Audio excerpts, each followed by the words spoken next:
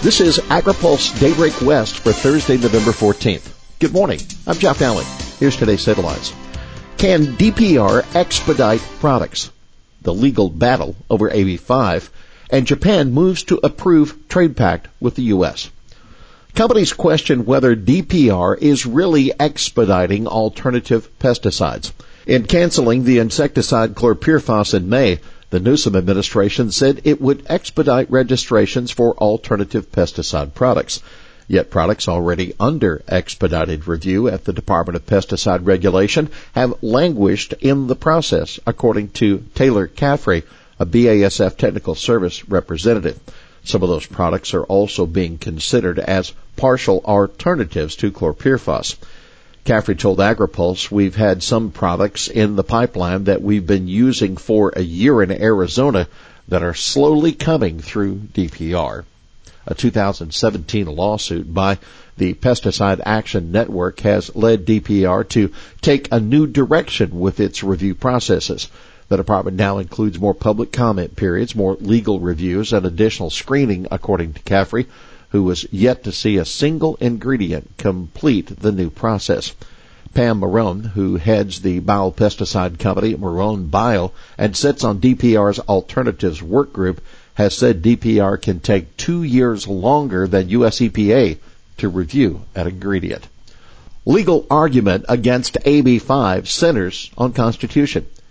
In its lawsuit filed Tuesday against the state of California, the California Trucking Association, CTA, argues that both AB5 and the California Supreme Court's Dynamex decision violate the Constitution by limiting interstate commerce.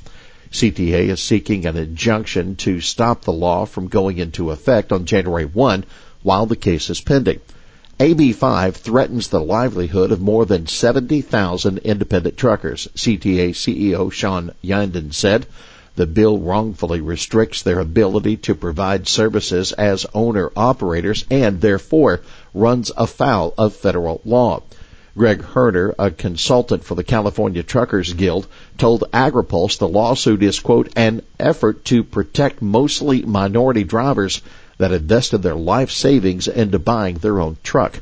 The industry is asking the court to, quote, invalidate a poorly crafted bill, he said, because the labor organizations sponsored the bill have been unwilling to respond to the legislative solutions we offered. The author of AB5, Assemblymember Lorena Gonzalez, said in a statement, big trucking conglomerates sued under Dynamex, so it makes sense they would sue about AB5. We expected as much. California Farm Bureau President Jamie Johansson called the bill absolutely devastating and unsympathetic during a speech last week at the California Association of Pest Control Advisors Conference. Gonzalez never took into account what the right to enter into independent contract means to an underprivileged class, he said, referencing lines from the Bill of Rights. Now, keep in mind, many of the PCAs Johansson was speaking to are also classified as independent contractors and could be reclassified under the AB5 law. U.S. maintains lowest food costs. A new analysis by economists of the American Farm Bureau Federation shows how good U.S. consumers have it when it comes to what they pay for food. Americans spent just 4.8% of disposable income on food at home, compared to 7.7% for all high-income countries on average. Those figures don't count the cost of food purchased at restaurants or other establishments. Now take note, Germany, Poland, and Hungary have all seen food costs come down over the last decade, and the Brits are paying less in recent years, too. Poles spent about 11% of their income on food in 2008. Today they're spending less than 6%. Elsewhere, in Mexico, an upper-middle income country, consumers spend 9.2% of disposable income on food at home, nearly twice as much as Americans. In poorer countries, of course, food takes up a much higher share of income. In African countries such as Nigeria, Ethiopia, Kenya, and Asian countries like Myanmar and Bangladesh in Asia, people spend more than 50% of their income on food. Japan lawmakers seen voting on U.S. trade pact next week. Japan's parliament is tentatively scheduled to begin voting next week on a trade pact with the U.S., according to local press reports. The lower house is expected to take up the pact on Wednesday, and the other half of Japan's Diet, the House of Councilors, or upper house, then expected to begin consideration of the trade deal Thursday, according to a report from Nippon.com. The Japan Times reports that the Diet originally hoped to hold votes this week, but complications arose after opposition lawmakers demanded minutes of summit meetings between Prime Minister Shinzo Abe and President Donald Trump be released. Both houses are expected to approve the pact, allowing for implementation on January 1, a stated goal of the Trump administration. Trump and Abe announced in September that the two countries had reached an agreement on the first phase of the trade pact that promises to be a major boon for U.S. ag commodities like beef, pork, and wheat. Japan agreed under the deal to cut or eliminate tariffs on $7.2 billion worth of U.S. ag commodities and install new quotas to further boost imports of U.S. farm goods. Now, keep in mind, some U.S. commodities like rice that would have gotten increased access to Japan under the Trans-Pacific Partnership will not benefit under the bilateral deal.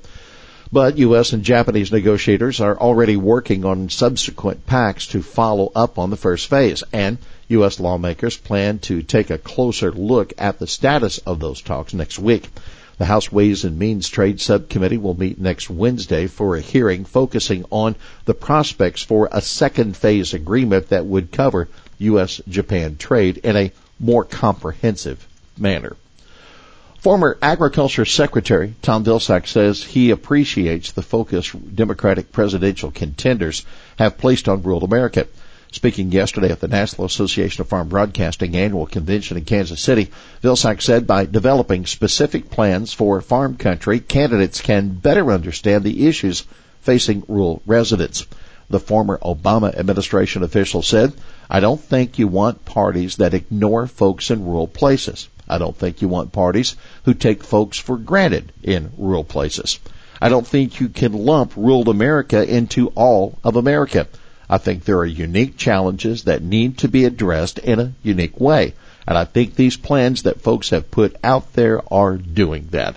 The plans vary from candidate to candidate, but generally emphasize climate resilience, rural broadband, and protecting the family farm. Here's today's He Said It.